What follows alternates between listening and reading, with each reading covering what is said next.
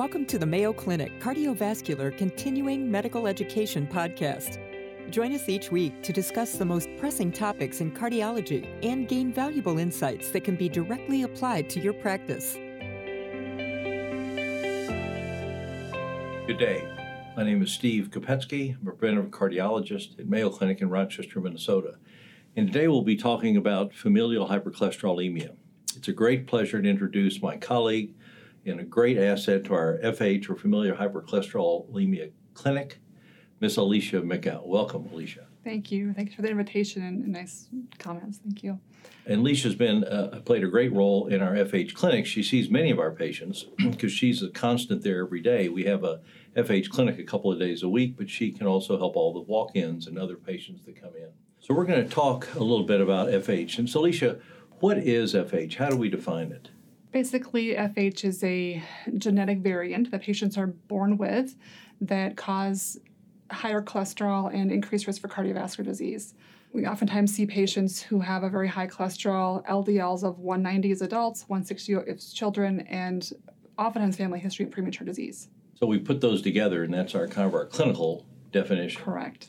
Now, we have a couple of different definitions, it seems, of FH, or a couple of things we look at. We look at the clinical, as you mentioned, which is the family history. We look at the LDL. We look at the gene. So how do we put those together?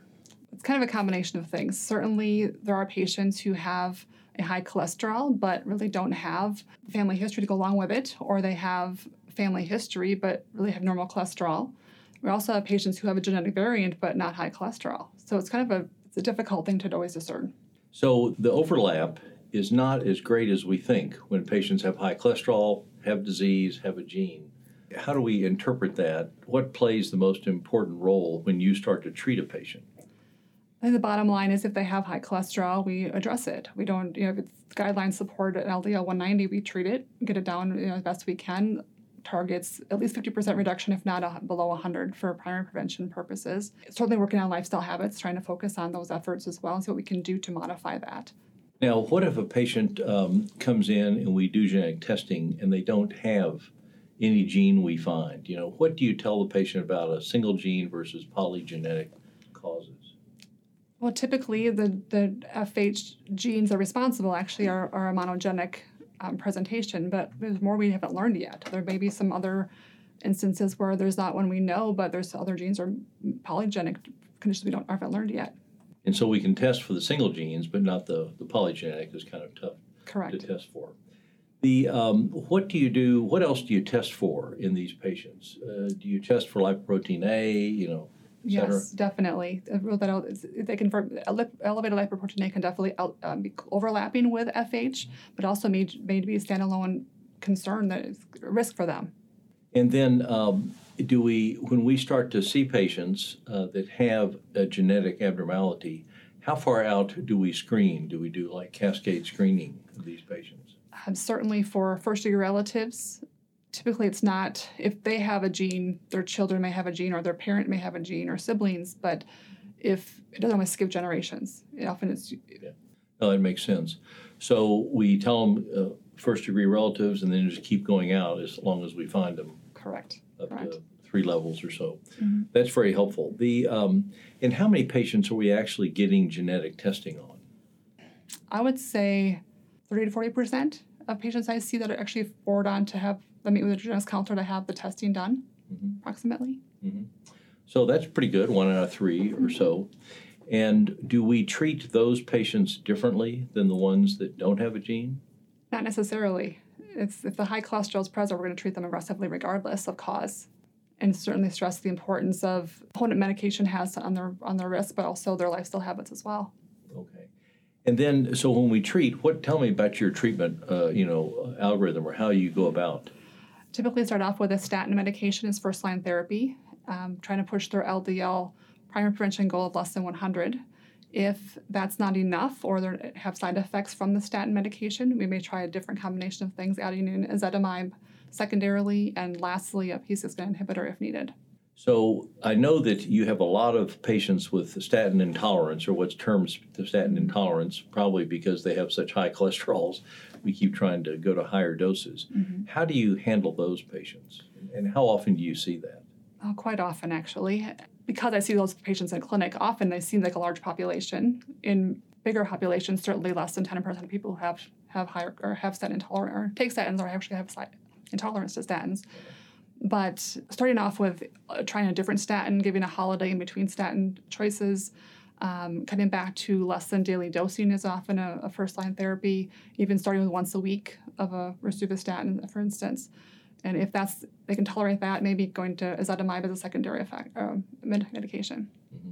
And you mentioned the word statin holiday. Tell me about that. How big is that? How long is that? Typically, I say 4 weeks. And when do you institute that? If they've had side effects from a statin, or anytime we do have a side effect from a different statin, we'll stop and give it a holiday before trying something new. And let them wash out. You got it. And why do you do that? What is that? Just overlap. As medications build in your system to start things off, it also has to kind of wash out of your system over time as well. So if you don't have them out of your system yet, you may have return of symptoms quickly with a new statin. So the next statin may get blamed for the last statin side effects. Correct. Gotcha. So then you go to statin, you add in ezetimibe if needed, then try to add in a PCSK9 inhibitor. Correct. Have you gone to the newer agents much at all other than the evolocumab or alirocumab?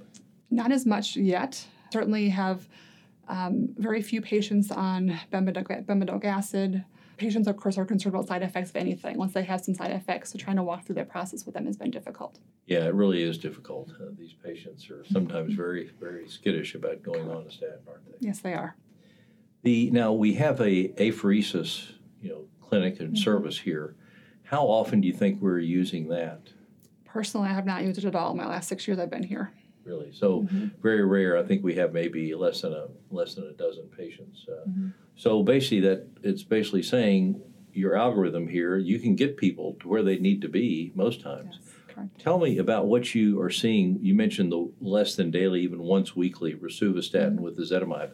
Are you seeing that actually work? I have. It is certainly some benefit. We're not going to get them to as good a benefit with daily dosing, but it does offer some benefit, yes. So at least they're taking something instead of nothing. Correct. And then lastly, what about lifestyle? A lot of us think that, well, the cholesterol is very high, the LDL is 190, lifestyle doesn't change that, so why bother? Well, lifestyle certainly, even if there is a genetic variant that causes their high cholesterol, lifestyle is not going to fix it, but it's certainly going to help reduce the risk. Certainly the study you shared with me recently showing that a patient with FH is certainly at a higher risk of heart disease than a person without FH, and showing the healthy lifestyle actually does improve that risk quite drastically, over a 50% reduction in that risk, where an unhealthy lifestyle actually will increase that risk further. Yes, that's fascinating, and thank you for mentioning that. We'll put that reference in the podcast here so people can look at it, but it showed almost a 4 or 5-fold difference in outcomes with a good lifestyle versus an unhealthy lifestyle, even in the face of having a genetic variant causing high cholesterol. Right. So that's fascinating. Anything else we need to know about this? What about the genetic testing? Are people saying, oh, great, I want my genes tested, I'm really all for this, I want to tell my grandchildren, et cetera? It kind of depends. Some people are all on board and they want to know everything, and some people just don't want to know. So I kind of meet the patient where they're at and ask if they want to. We can set them up with a counselor for a consideration of testing. But if they're not interested, I guess that doesn't change our treatment plan. So it doesn't really make that, it's not a mandated thing to look into. And do you have any informational material you give the families or letters, et cetera? Certainly. If there is a genetic variant identified, I know the genetics counselors do provide a letter that addressed to the fit relative, so they are able to not have to explain it themselves. They can have it explained to them in terms they understand from the genetics counselor.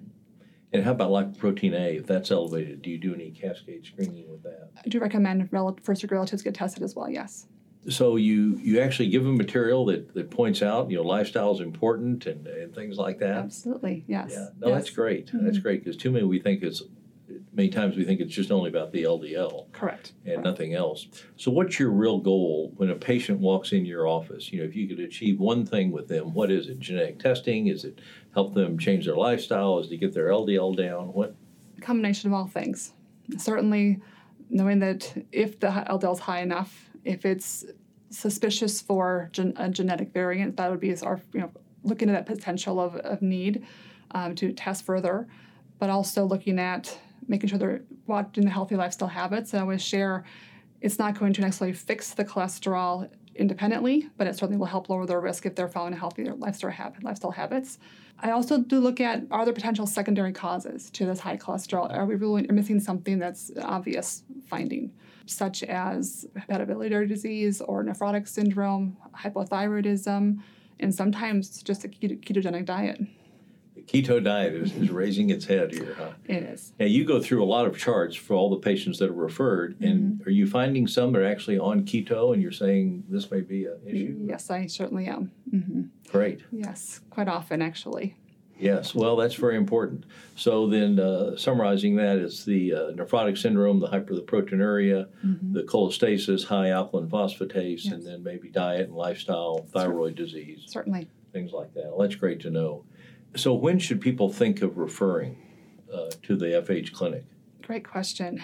So certainly if there's any suspicion for FH, we're happy to see them and look at those other things.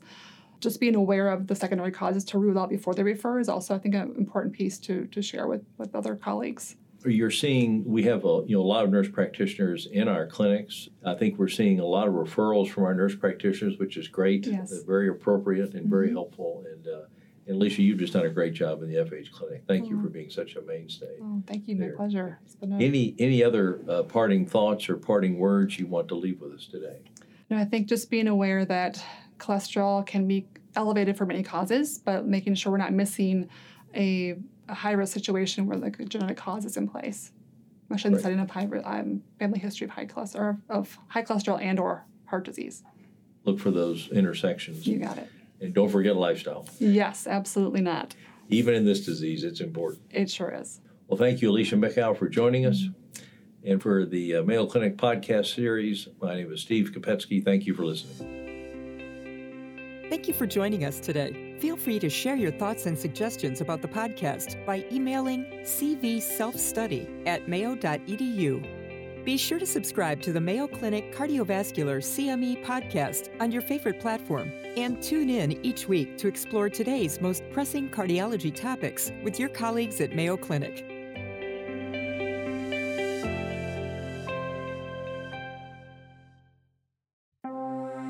This has been a Mayo Clinic podcast.